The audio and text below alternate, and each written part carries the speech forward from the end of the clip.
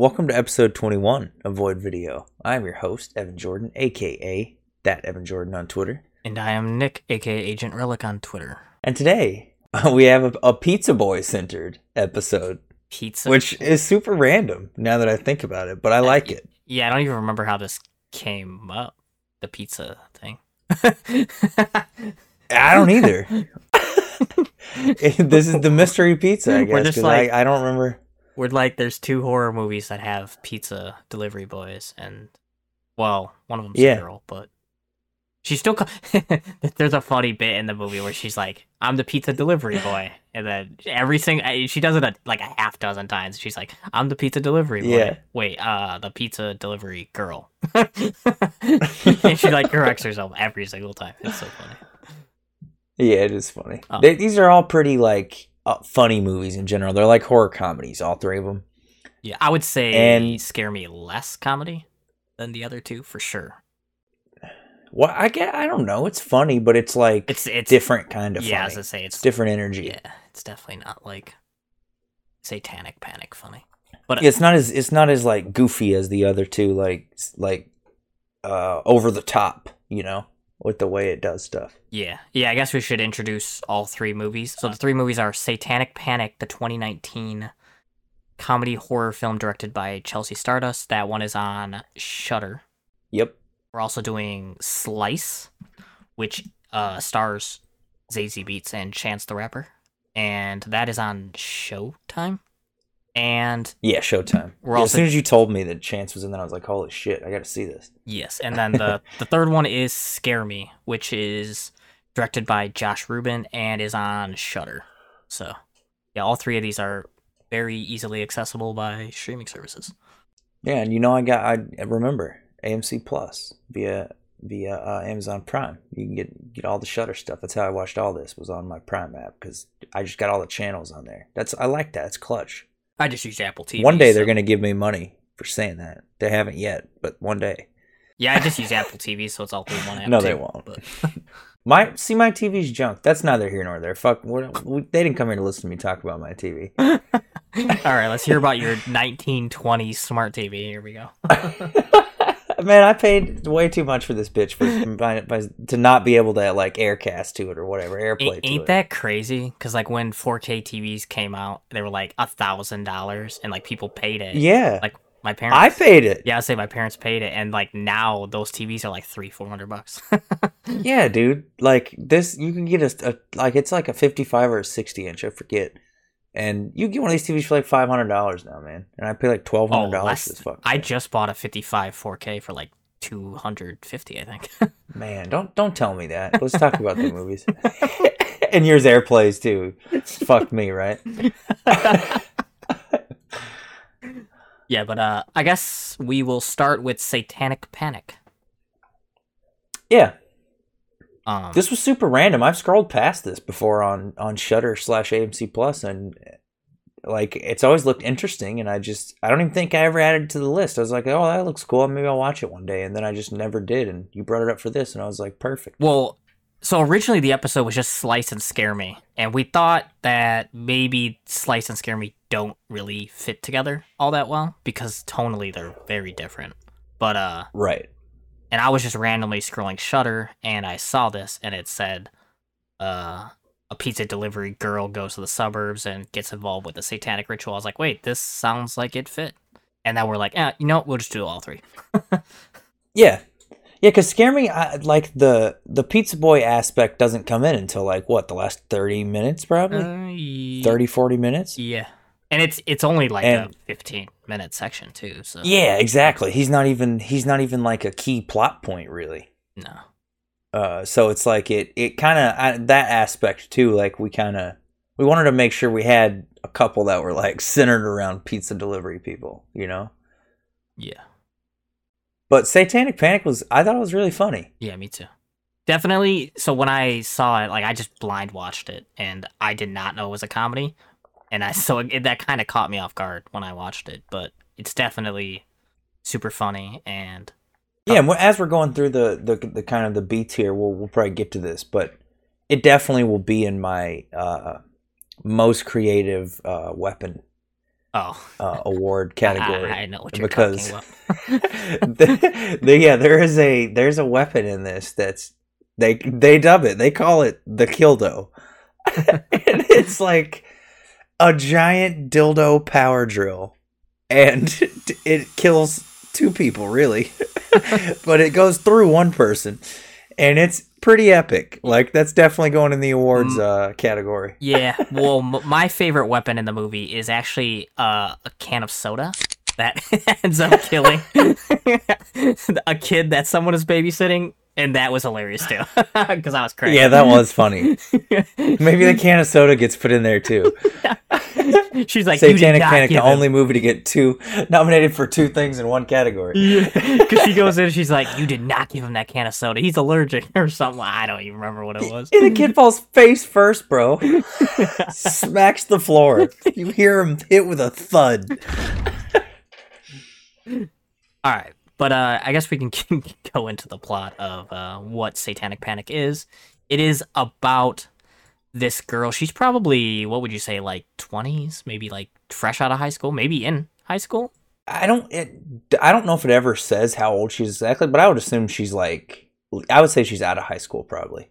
And maybe didn't go to college or dropped out of college or like did like 2 years and left. I don't know, something like that. Because she seems like she's in a tight spot kind of. She needs money. She's kind of stuck back at home or whatever. And so she gets the job delivering pizzas. Yeah. And she's doing her like first day and she is not getting any tips whatsoever. So she's like starting to be like, hey, I want the better jobs. Because like, I guess you never even think about this when you order a pizza, but like certain neighborhoods are known for tipping. So they're like, you know what? This one, I'll take this one, and then you take that one. Like, they kind of demoted her to the crappy ones that don't tip. Right. They gave her the neighborhood, the route that has, like, the least tippers, you know? So she kind of got the shaft on her very first day. Yeah. But, she gets one last delivery, and it's to this Richie neighborhood. Yeah, called Mill Basin. Yeah. It's, like, where all these rich people live, and it's kind of like, it's the one, her coworker tells her that the last time he went there, somebody shut the door in his face. Like, they don't tip, you know? Yeah, I was gonna say, she's told that they don't tip, so she's, like, already angry going into it. And actually, one of the other delivery boys tells her, you go to Mill Basin, a delivery boy, but you come back a delivery man. And I was cracking up at that. It's like, it's so cliche, but it's... But, yeah, there's a funny story he tells her. Should we save that? Let them hear that. You can experience the story of why he said that. But this place has like a history with this pizza joint, I guess you'd say. Yeah, but she drives her little moped, to the. Yeah, I was curious about this. Is because they all drive a moped? Is that hers, or did the pizza place give her this moped? Because that's a cushy pizza job if they're just like hooking you up with a moped. Nah, I think it's hers. Okay.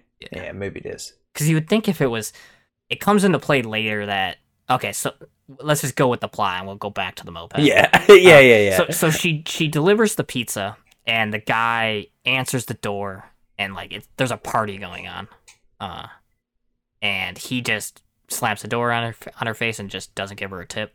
So she goes back to say, hey, you didn't tip me, and I don't think he answers right at that point. Nah, she knocks on the door and is like trying to yell through it, and he just doesn't come to the door. Yeah. And so she finally is just like, fuck it, I'll hop back on my scooter and dip. Yeah. And it won't start. Yeah, she ran out of gas. And that's what makes me think it's hers, because if it was a company one, they would have supplied her gas.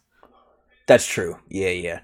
Although, really, shouldn't delivery people be given free gas anyway? I feel like they should be paid at least like for some gas, you know? Yeah. Like you should be paid, you should have like a gas allotment added to your check. Yeah, I'm not sure how that works in the pizza delivery business. Because like the one place that delivers around here, they have a vehicle that they just fuel up themselves, and then the pizza delivery guy uses the one vehicle to deliver. Yeah. But I don't know, everywhere probably does it different. Also, that's harder in the bigger city, you know? Yeah, for sure. Yeah, because like this place that Sam works at is in the city, so like they deliver a lot of places. Yeah, I don't know if I've ever mentioned it on the podcast, but I live in the middle of fucking nowhere. Like, if you've ever watched Courage the Cowardly Dog and, like, seen where his house is, imagine that, but surrounded by a forest. he's in the Woodland Courage the Cowardly Dog house. Yeah, the woodland middle of nowhere. But yeah, so her moped won't start, so she has to pretty much go back inside and demand the tip so she can get gas. Yeah, and in the pizza boy, the other pizza boy story, he tells her that, yo, I just, like, climbed through the window to get a tip, because fuck it. And so she's like, you know what? I'm going to do that too. And she goes around the side of the house and climbs through the window and is in this giant mansion, just walking around. And she hears, like, people chanting or something from the other room, somebody talking, and so she kind of like is walking towards the voice, and she walks into a room just full of like rich people dressed really nice and shit, listening to like this. There's a character named Danica Ross who's like the ringleader of this cult, basically, and she's giving a speech to like hype the cult up before they summon Baphomet. I didn't know that. Like, I feel like this probably happens though. I didn't think about this, but I feel like during real cult rituals, they probably get themselves hyped up beforehand, you know? It's like a locker room speech. Like, they're getting them like ready for the big game, you know, but the big game is like summoning a demon. The big game is like summoning a demon.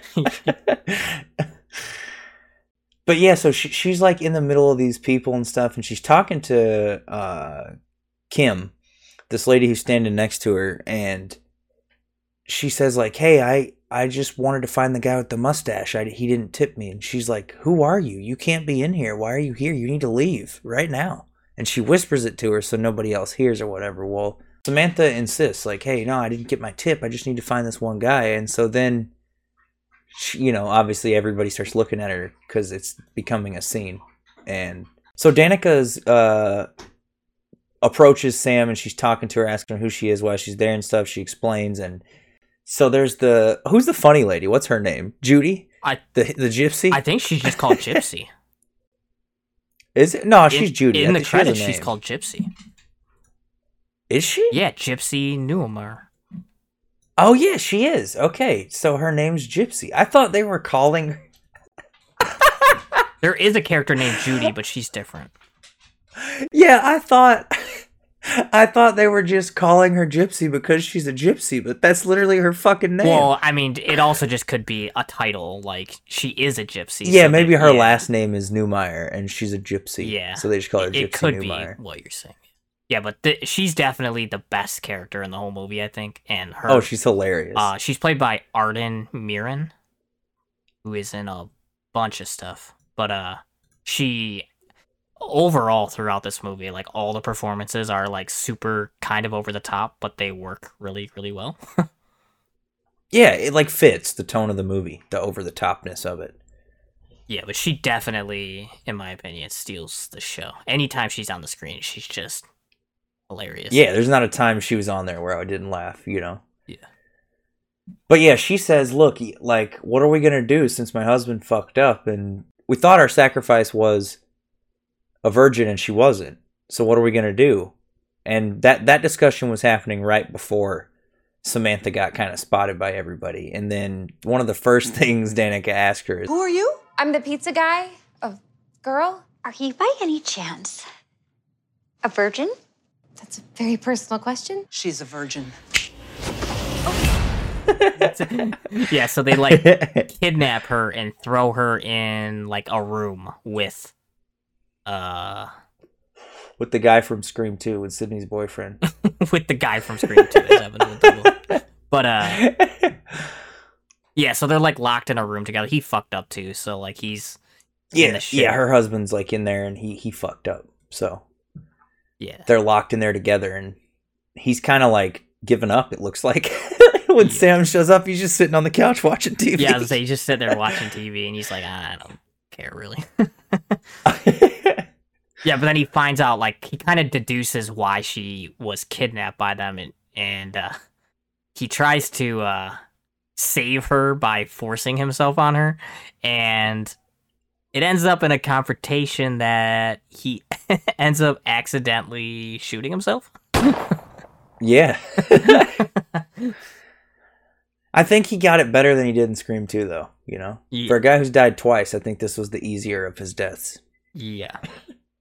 Yeah, but after that, like Sam escapes, and I guess I don't really want to go much more with the plot because I think there is some crazy stuff that happens that I don't want to spoil. But essentially, now she's trying to. The shock factor of this is like part of it, you know. Yeah, so she's trying to escape this cult, and she ends up at like the neighbor's house, who there's like a babysitter, because right, like the parents are at the ritual, right? Is that why she's babysitting? Yeah, exactly. Yeah. So she ends up like meeting a new friend essentially that help her and yeah, and that's where the soda can thing goes down that we were talking about earlier. And the Kildo and all that stuff. But yeah, it's a wild movie, and then like the witches chase her.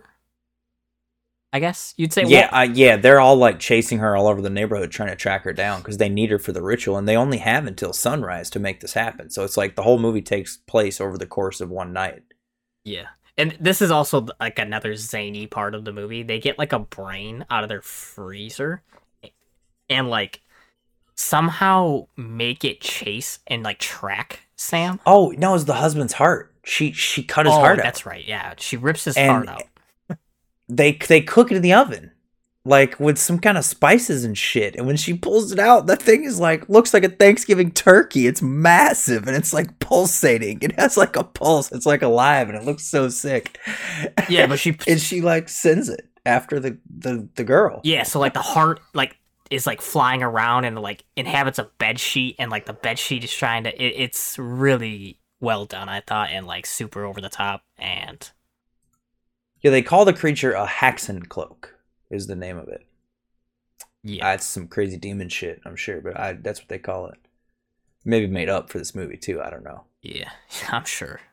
Probably is. Yeah, I doubt they pulled out, like, the rites of Satan or whatever, and but read through it before they made this.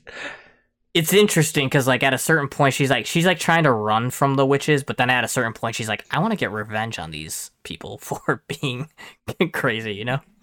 So, like, she stops trying to run and, like, fights back, you know? Yeah.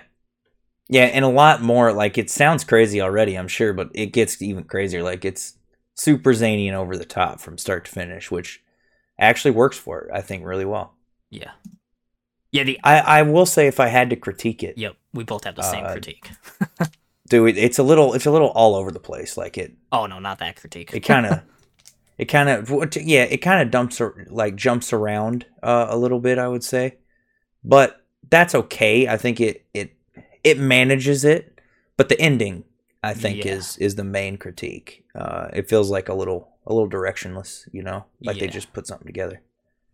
Yeah, it almost feels like they improv'd a lot of the movie and then just like threw the ending together because they were like because it almost does. It's probably not improv at all, but like just because like everything's a one-liner, you know, or like a joke, like when the coven is on the screen or like the witches and they're like, well, are they witches? Are they? Yeah, they're witches, right? I don't know, like a satanic cult for sure.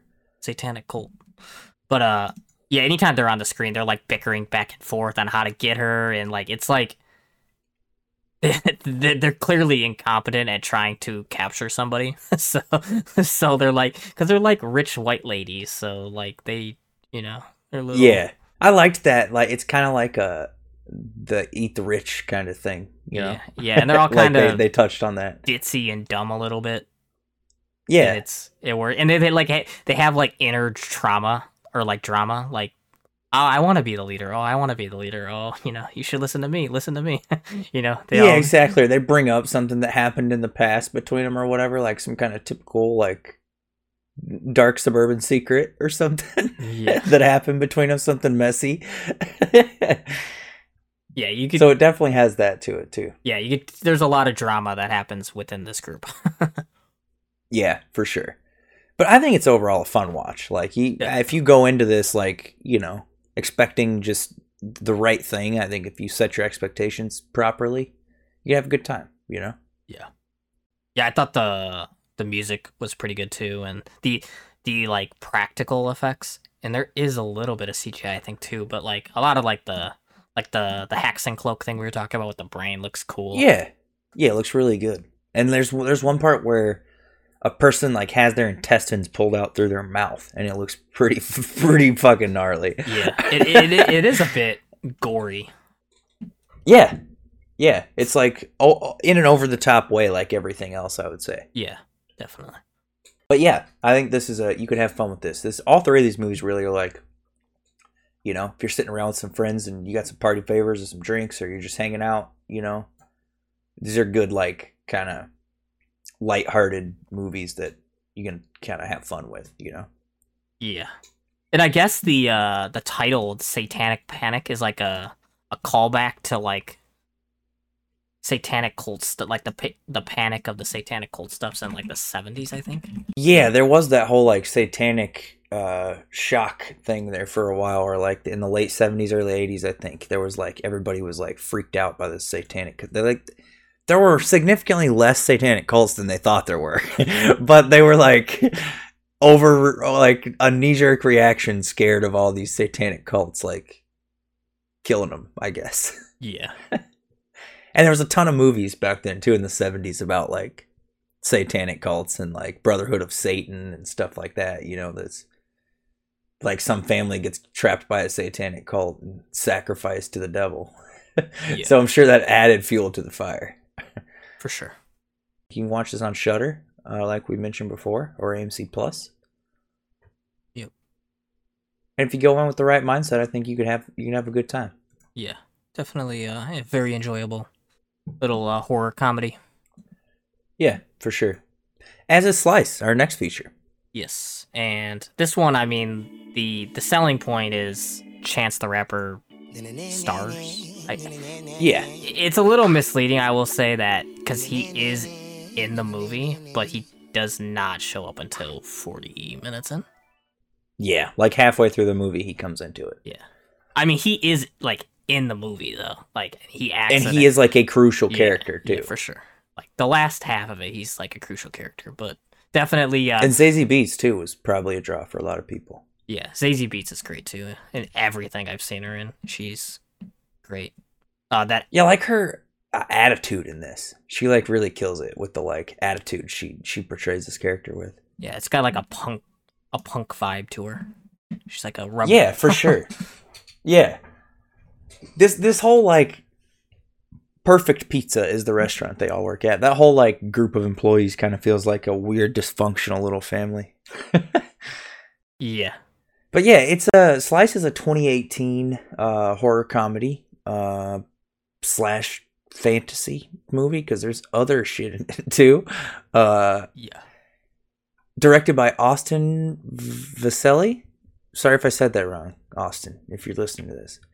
And it's, like we said, starring Chance the Rapper and Zazie Beetz. I was gonna say, there's like a really good cast all around. It's not just those two either, because like Paul Scheer's in it, Joe Keery's in it, Hannibal Buress. You know, there's that's right. Yeah, Hannibal Buress. Yeah, and Chris Parnell, the mayor. He's in some stuff. He's pretty funny. Yeah, it's definitely a good cast to this one. Essentially, the plot of this one is there's a guy named Sean Hammerschmidt that at the beginning of the movie has his throat slit while delivering a pizza.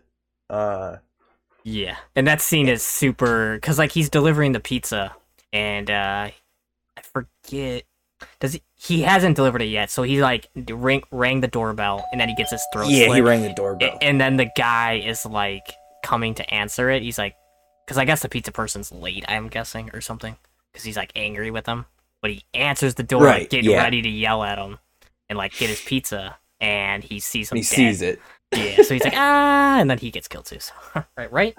Yeah, no, he doesn't get killed too. The killer's already gone. But what happens is he, like, as he screams, his eyes bulge out of his head like an animation, like a really cool animation, and it spins and goes into this like really sick intro sequence that's like I actually super 80s, like. Yeah, I had this on my notes too. Is the intro sequence is very cool, and I liked how they transitioned from the scene to it. Yeah, for sure. With the guy's eyes, that was super cool and creative, and the intro sequence has some sick like synth music playing, which kind of plays. There's a lot of good synth music like throughout this movie. The music was done by Ludwig Göransson, who any Childish Gambino fans will know him because he produced a lot of his stuff. Okay. Yeah, and he's also did the score for a lot of like Creed, Creed 2, Fruitvale Station, Black Panther. Okay. Yeah, he's pretty well known. Mandalorian. Really, I have a Black Panther, two vinyl album. Maybe we'll give that away in the Discord one day. It's never even been opened. Why would you Brand new. give it away? Well, because that'd be something somebody else would appreciate that more than me, Nick. You know I'm not a Marvel guy. I would appreciate that. It's a great album. I can't rig it and give it to you though. That's a great album, even if you don't like the movie. It's nice. It's the thick, like I don't forget what the grain is. I haven't fucked with records in a minute, but it's like thick grain records. It's real nice. Yeah. Join our Discord. Link in the description. Maybe you'll win the Black Panther 2 LP set, or maybe I'll rig it and give it to Nick. Either way, you should join the Discord. So after the opening title sequence, it switches to like the city hall, and the mayor is giving a speech, and he's pretty much saying it's like a freak murder, and it is not a ghost, because apparently this town has a history with like werewolves and ghosts and all kinds of crazy supernatural shit. Yeah. So he's like, if you see he's like, it is not a ghost, or it was not a werewolf that killed him, or it's not a ghost. But if you talk to the body of Sean Hammerschmidt, let me know.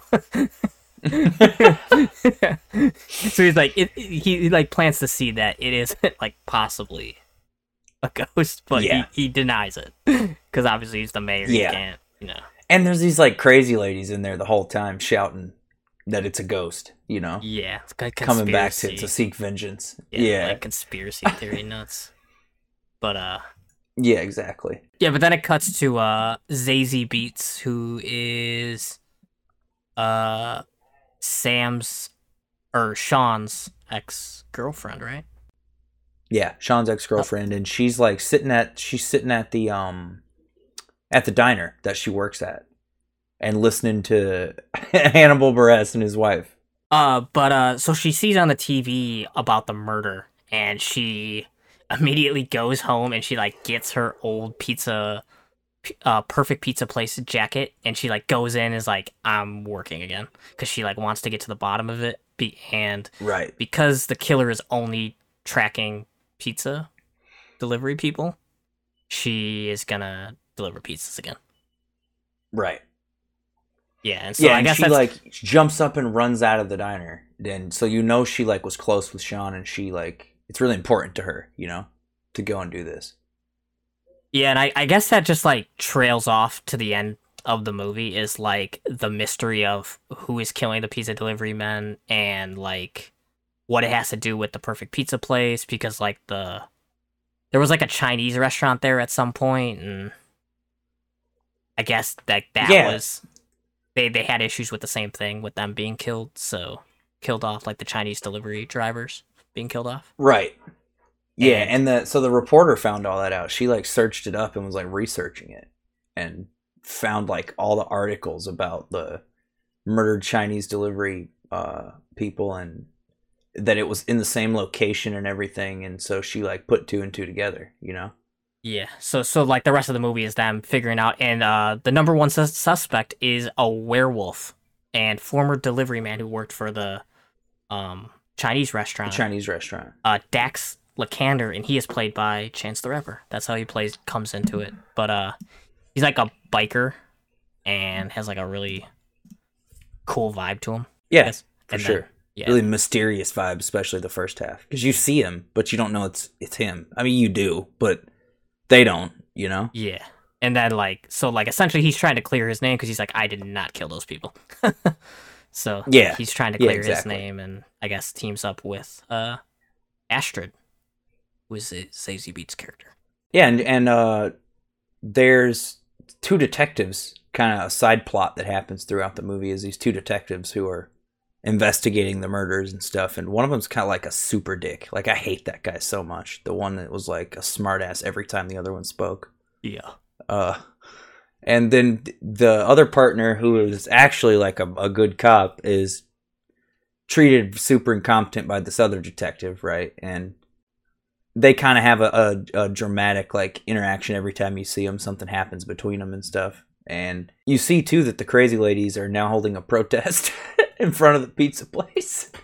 Yeah. Trying to have the whole place torn down, and like there's like so many side plots in this movie, like the crazy ladies, the detectives, the Chance the Rapper's kind of a side story until he comes into it, you know? Yeah. And there's like a ghost subplot and the werewolf thing, and there's a lot of side plots, and like really the plot's kind of loose. It's just like a mystery, I guess, and they're like all trying to figure it out and what's going on, and like a lot of crazy shit happens, and I don't know, I think it's fun. It's super over the top, yeah. kind of like Satanic Panic is. Yeah, and it's like under an hour and 20 minutes, I think. Even like it's really short and to the point and quick, and things happen, and it just, I don't know. I thought it was it's a decent watch too.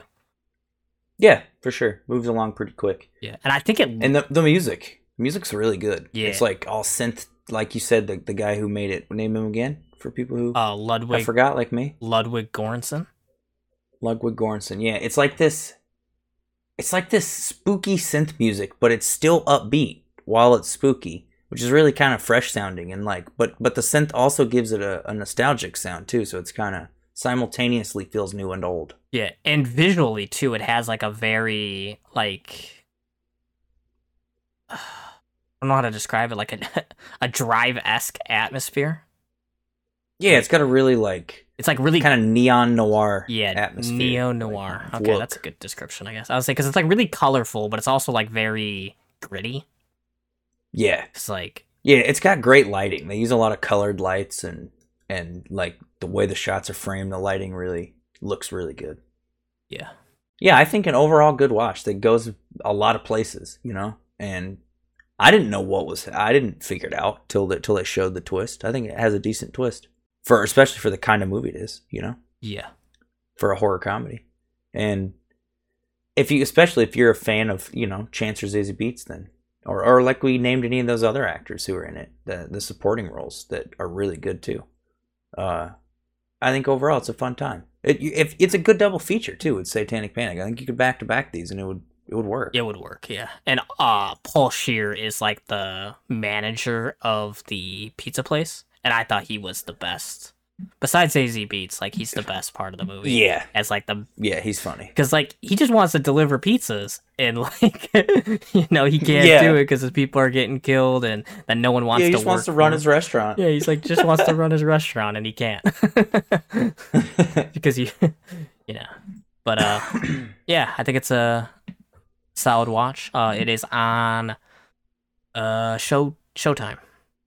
Yeah, Showtime, which you can get standalone or via Prime Video. Which is how I have it. You can also get it through Hulu as well, as a Hulu add-on. Oh, okay. Yeah. As a Hulu channel. That's right. I forgot about that. Yeah. I don't know. There's too many like add-ons, and you know, you can bundle this with that and this and that, and yeah. It's getting That's why I've tried to do all of it through Amazon, because it makes it easier to just go to one app and have all of them there, you know? Yeah. Well, I mean, I'd link everything to Apple, so like I could just use Apple TV, like I said. So like it is all in one spot. It's just like payment wise, it's confusing because like you're paying for this and this and this, but you're paying for this through this, and I want to. And I'll tell you what, there's not a single streaming service that doesn't make it damn near impossible for you to cancel your subscription. Yeah. You have to go around the world on the internet to cancel a subscription to like most of this stuff. Yeah, it's like, oh, are you sure you want to leave? Are you sure? And then like they'll flip the yes and no from the normal spots. Like it would be on the yeah. So it's like trying to trick you to stay, because it's like I had to literally Google how to unsubscribe from HBO Max. And like, because the way I had done it was like through Prime and stuff, and I didn't know how to remove one of those. And so I had to like Google it, and it took me, you know, through an internet maze. I'm sure I went through the dark web and a satanic cult site and all kind of shit to finally remove it. But so you I know one service you will not cancel, and that will be Shudder, or I guess because you have AMC Plus. But that leads us to our next movie, which is on Shudder and AMC Plus. Scare Me. This is a 2020 American. It is considered a comedy horror film because I don't think it's that funny. Which I laughed a lot. I don't think it was a negative that it wasn't funny. Yeah, I mean, if you didn't view it in a negative light, then maybe it's not a criticism. But I thought it's not funny. Like it's not funny, but it's not funny in the same way as the other two. I guess I'd say it's definitely not. Yeah. Yeah, so the movie is directed by Josh Rubin, as you said, and it also stars Josh Rubin as Fred Banks, and he's like a writer because he's like he tells the Uber driver that because the movie opens with him in like an Uber, and he tells her that he's like he works for an ad agency, but he's also a writer, so I think he's trying to go out to this cabin and have a little writer's escape. Yeah, and the chick, the driver, her name is Bettina, and she's played by Rebecca Drysdale, and she's hilarious. Yeah, because like the second she finds out that he's a writer, she like wants to talk to him about her pitches and like what she wants to be in the industry too, so like she's trying to yeah, it's she's like one of the best characters in it. There's only a few characters in it, but she stands out even though she has a fraction of the screen time as everyone else. Because her scenes are just there's only so funny. 4 characters. Yeah. I think it is just the 4, right? Yeah, I think the driver and the 3 people at the house. Yep. And then but she's only in it brief, like maybe 5 minutes, maybe. Yeah, total. Exactly. But she's definitely funny, and she's like. She takes him to the front door, and she's like, "I'll make sure that you get inside," because she like still wants to talk to him because he said, "Yeah." She like follows him. She's like, to the door. I'll make sure you get inside, and then like he opens it, and she's like, "You good? You good?" Like she's like trying to stay as long as she can. Yeah. To define her character, when they were in the car, she said, "All right, well, I know you're tired from the flight, so go ahead and get a nap." And he lays his head down, and he goes, "Yeah, thank you." And she goes, "Yeah, I write a little bit too." And he goes, "Oh, you do?" And you can tell he's annoyed. And she goes, "Yeah, I do. Thanks for asking." And then she starts telling about what she's writing and shit. And like you can tell he just like hates it. He does not want to be spoken to, and this lady will not shut up. Yeah. Yeah, so he gets to the cabin, and like the first night it's like storming. I think, right? Well, it's just dark at that night, and he hears like... I'll say he hears something. He hears something in the basement, and he's like half making it up in his head, and half he actually heard something, so then he made up a story to go with it, And he goes to the basement door. This was funny. He opens the basement door, shines a flashlight down it, goes, "Nope," and then shuts the door back. And the basement's never mentioned again. Yeah. But, yeah, so he goes to bed and he wakes up the next day and he goes for like a run. And this is when he meets Fanny, who is played by Aya Cash, and she is also excellent in everything I've seen her in. She's probably my favorite in this movie, yeah, even over the driver. Yeah, definitely. And she's excellent in You're the Worst. That's a great show. But yeah, she's amazing, and really the performances all around. Like this movie does not work without the performances. Like it needs these good performances to carry which it. We'll explain why in a minute. But so she's a writer too, and she wrote this book called Venus, which is like it's like he said it's a bestseller. I don't know if that means like New York Times bestseller, because like she's like, what? She's asking him, "What have you written? Anything that I know?" And he goes, "Not really." And then he like asks her the same thing, and she's like, I just wrote this thing called Venus or whatever. He's like, "Wait, that's a new, a bestseller." Yeah, he's like, "You wrote Venus, the bestseller," and like, so he's already feels like a little inferior, like she's a professional at this craft, and he's like an amateur. Yeah, and she kind of has like they really don't have a good chemistry together, so I don't know why. They kind of don't like each other. Yeah, but for some reason she goes So like they go their separate ways after the run. Like she goes to her cabin or whatever, and he goes back, and then she just shows up later. Like, hey, you know what? Yeah, the power goes out. The power goes out, and so she like comes over to his cabin to like see if his power went out too. Yeah. And then she just decides to stay, you know? And they're just... Yeah. She's like, well, the power's out. We might as well hang out, you know? Spend some time together. Yeah, and then they just, you know, they're talking about, you know, their writing and, you know, how their processes and things. And I get... The best way to explain this movie is... Cheers. Cheers. What's your idea? Scare me.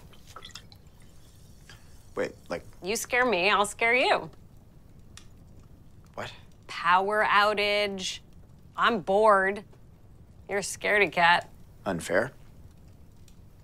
Let's tell each other scary stories. I don't know any scary stories. Well, you don't know any scary stories? You get to make them up because you are a writer. It's really a movie about writing. Yeah, so she tells him, like, hey, you know, what do you want to write or whatever? And, like, he has this idea for the story with this werewolf, and it's like a revenge story, because, like, the werewolf... Yeah, the kid's parents get killed by the werewolf, like a generic-ass werewolf movie. It's, like, the most generic thing you've ever heard. And she's like, well, you know, tell me it, so, like, tell me the story. And he's telling her the scary story, and... It starts off just with him telling the story, but it slowly morphs into, like, they'll have sound effects and visual effects with it, and yeah, and it's almost like it reminded me of like a play almost, because it mixes until the special effects come in. It's like them acting it out, right? As they're like, it's almost like they're on a stage because there's no like set or anything. It's just them doing it in this house. But then they mix the effects with it, like you said, like where he sticks his hand around the corner once and it's like a werewolf's hand. Yeah. And it like obviously isn't actually a werewolf's hand, but it like looks really sick how they add the noises and the effects with it. That's the other thing I'll say. The sound design is great because like it'll be like, you know, we're in a creaky house, and then there'll be like creaky noises. So it's like you're hearing the story. Like you could close your eyes and it's like an audiobook almost. Like yeah, and just like the visual. I don't think the visuals matter that much. It's all performance. Like it's all, you know. It is. You know, them telling the story. And I'd be curious. It's like Shudder, if you're listening to this, put out a Scare Me audiobook and let us see if that works. Send us a link. You don't have to put it out, you know, and I'm not going to ask for too much here, but send us a link to that shit. I would listen to it. Yeah, but he tells because I think you're right. He tells his story, the werewolf story, and it gets like, you could tell that he hasn't really thought of it, so he's like making it up as he goes, I guess. Yeah. And it gets crazy, and you could like tell he's getting more and more into it as it goes along too. So like his performance is getting more into it, and it's just like it's making it better.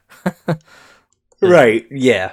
That he's getting into it, and she's like responding to it too, so like you could tell he's feeding off of her energy too. So like that, yeah, and she's like feeding him, you know, as he goes. She'll be like, give me more details, yeah. Oh yeah, that's great, you know, like she's giving him feedback as he's going, you know. Yeah, and like that, like the performance aspect of this movie is great, and like definitely sells the movie. But so he finishes his story, and then he's like, well, you got to tell me one now.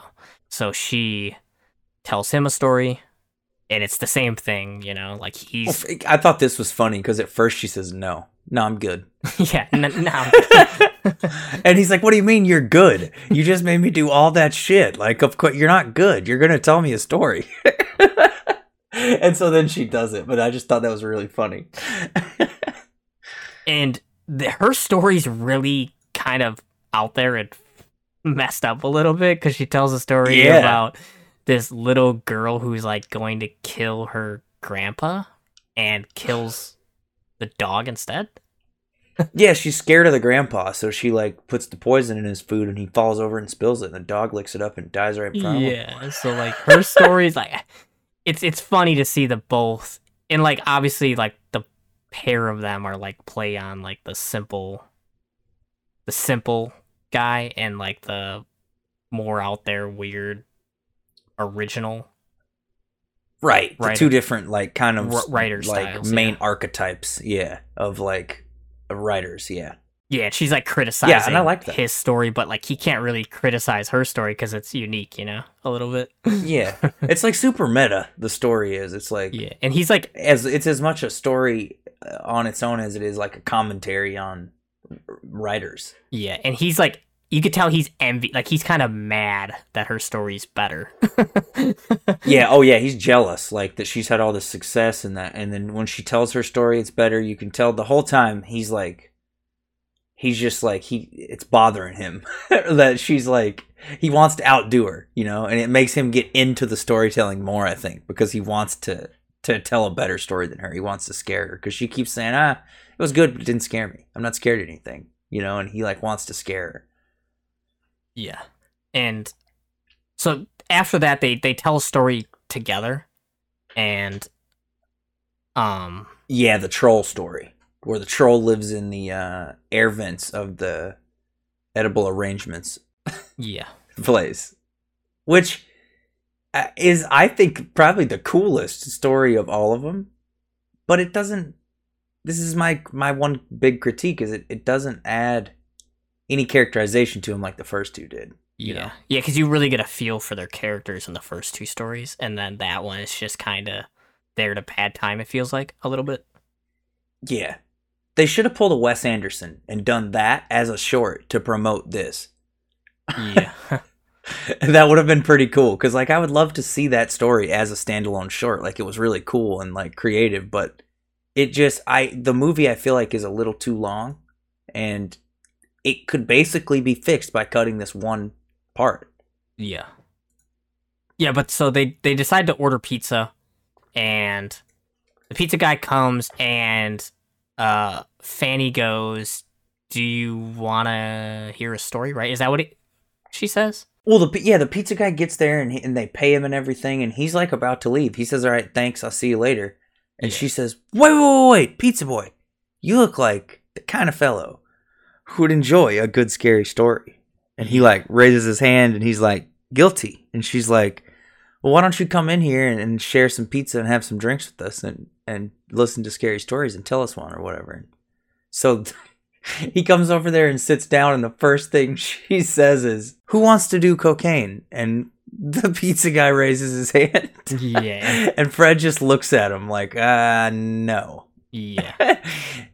And he's like, I don't do drugs. And she's like, wait, they're like both like yelling in his face, you've never done cocaine?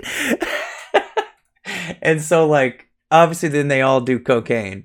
Yeah, and that part to me too was a little unnecessary. Yeah, it felt more over the top than the rest of the movie, I think. It's like added for comedy, I guess, and just like I don't know, because it made their acting so over the top for the next one. Yeah, so the pizza delivery boy, his name is Carlo, and him and Fanny end up reenacting her book that she wrote. Right? Yeah, Venus, because he's never read it, because Fred's never read it, and so they're gonna perform it for him. Yep. But I mean, I guess let's not go too much further, because really that's almost the whole movie. Yeah, the pizza guy doesn't get there. Their first two stories take up probably the first 30-40 minutes. Yeah, so the first three stories are probably 45 minutes. Yeah.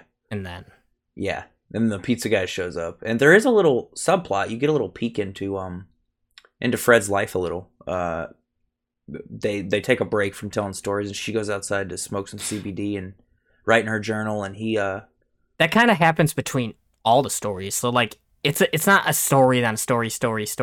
There's like story, and then like they'll talk a little bit about their life. Yeah, some dialogue to break it up. To try to tie it all together, I guess, like the framing it, because really it's kind of an anthology, right? Because it's like 5 different stories tied together by. Yeah, it's unique in that it's an anthology that all happens in the same location on the same night in this, with the same people. Yeah. Like it's like most anthologies, like even Room 104, where it happens in the same room, it's at different times, right? But this one is like an anthology via them telling the stories. Yeah. That also feeds into a meta story, an overarching, like you said, a framing story, kind of. Yeah. And Josh Rubin, he wrote this also by himself, right? Wrote and directed. Yes.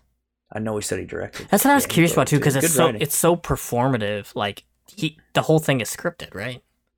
Or was, yeah, I think so. I was gonna say because like it almost seems like it could have been improv too in different hands, you know, or like I wouldn't say like the right hands, but like a different filmmaker might have just improv this because it's just if this was the Duplass brothers, it would have been half improv. Yeah, just like telling scary stories. Yeah, exactly. Yeah. Like, it's just a different... And I think that's kind of cool, too, because this movie explores, like, different writing styles, different filmmaking styles, and the way they talk, you know, and stuff. So I think that was kind of cool, too. Like, and that's interesting that you brought that up, that a different filmmaker would have probably done it different. Because I think you're right. Yeah. Yeah, because it feels like the stories themselves feel very tight, but I kind of wish they were a little looser, almost. Like... Yeah. And I feel like the overarching story's a little too on the nose and a little... abruptly finished and tied together for I don't know, I didn't really like the ending all that much, but yeah, see, and I like the ending. I like the ending. I do think it could have been more drawn out, probably, like you said, but again, the movie's too long already, I think. So if they would have drawn it out more without cutting the troll story, I think it would have been way too long. So yeah, it felt like they were like just looking for a way to end it, you know. And yeah, but I like the ending. But yeah, like the performances are great, especially Aya Cash, and she actually has like a musical number in this. I was curious if she actually sang for that or not. That scene, yes, I forgot to put that in my notes, but there's a musical number scene that is maybe like one of my favorite in the movie. It's definitely like, it's my so favorite. badass. Yeah, and it just comes out of nowhere, you know? Yeah, because like in the story, she's like trying out for. Do they say the term American Idol? They say the term American Idol, and then when she's actually telling the story, she says she's trying out for a show that is American Idol or a similar show that won't get us copyright. Oh, yeah, that's all right. Okay. I was like, I don't remember if they said American Idol or not, but yeah, and then it goes into the musical number. It's really cool. And there's also one other bit I had in my notes is there's one, it only lasts maybe 30 seconds to a minute. There's a small bit where they talk about kind of intent versus reception. Where after they perform her book, she tells him what it's about, and he says, "I didn't see it," and I liked that. I felt like it was a comment on, like, two people can watch the same thing and get something different out of it, and then one person can be told the intent. You know, like I don't know, just people. It conveys itself differently because me and you talk about intent and like viewer perception a lot. And I think that's interesting that they touched on that. They don't really lean one way or the other. They're not biased in it, but it's brought up, you know? Yeah. And I thought that was cool. I wrote it down just because we talk about that all the time. So I thought it was pretty interesting. And it touches on a lot of kind of screenwriting and just writing in general. Like aspects and common debates and stuff like that, which is pretty cool and pretty meta. Yeah. But yeah, overall, I really liked it. I had seen it before and I rewatched it for this. Actually, rewatched it twice for this episode because I rewatched it once by myself and then I told Jess I rewatched it and then she asked me today, did I want to watch it again? Because she kind of felt like watching it again because she saw it on Prime and so we did. And I ended up raising my rating a bit because I like you said, I really like the performances and I think that it's super unique in the kind of story it tries to tell and the way they tell them, you know? Yeah, there's really not a lot like it at all. Yeah, like for sure. Yeah, and I think the sound design is great too. Like, I love how they added in the sound effects, like how you add the sound effects into this podcast. He's right. Do you know that? You know, to try to, you know, add to the ambiance of it. Because, like, if they tell the stories without the sound effects, it might have been a little drier, but it gave it, like, an extra flair to it and like it really brought some life to the stories. Yep. And I think, like you said, I think in the hands of a different director, this honestly could have been a mess. Yeah. And I think he pulled it off. Like it works, you know. And despite the couple things that we mentioned, I think it works really well, and I overall really liked it. Yeah, and I actually have it on my favorites from last year. He also has a new movie coming out called Werewolves Within, and that looks really good too. That's funny. That's ironic that his character in this movie is writing a story about werewolves. I wonder. I'd be curious to know, Josh Rubin, is Werewolves Within what Scare Me was about when you were trying to write that movie? Did you have writer's block? That'd be kind of cool. Yeah, that would be absolutely crazy. Yeah, like it's also funny and Scare Me. Like he's trying to write a werewolf thing, and she wrote a zombie thing. I don't know. You have this in your notes right here. Like you showed me your notes, and it. I don't want to steal the thunder for this idea, but you wrote she makes fun of his trodden werewolf story, but she just wrote a zombie book ? Which is kind of funny because like she acts better because she's like an established writer and he's like a nobody. Right. But yeah, she calls his werewolf story trodden, and like, but she wrote a zombie book and people loved it, so that shows right there that like, I don't know, you could look at this scene two ways. That like a trodden genre can be fresh if done right and done differently, or you could take it as his shit is trodden and like you should be original and do different stuff. I took it though, the former, as like, every genre has merit still, but you just have to find a fresh way to do it. I also think you could look at it like she thinks she did it differently, right? Like she thinks she did this unique thing, but really it's not that unique. Because, like, nothing is really unique because everything's been done. Yeah. So, like, yeah, that's another way you could see she's it. Like... That's cool. Yeah, she's like, oh, I'm a bestseller, so, like, I know what I'm doing and, this is unique. But is it really unique? Because, like... Right. Everything's been done. Yeah, that's cool that there's kind of three ways you could see that scene. And I think that, like, kind of speaks to what the movie's trying to say, too, about...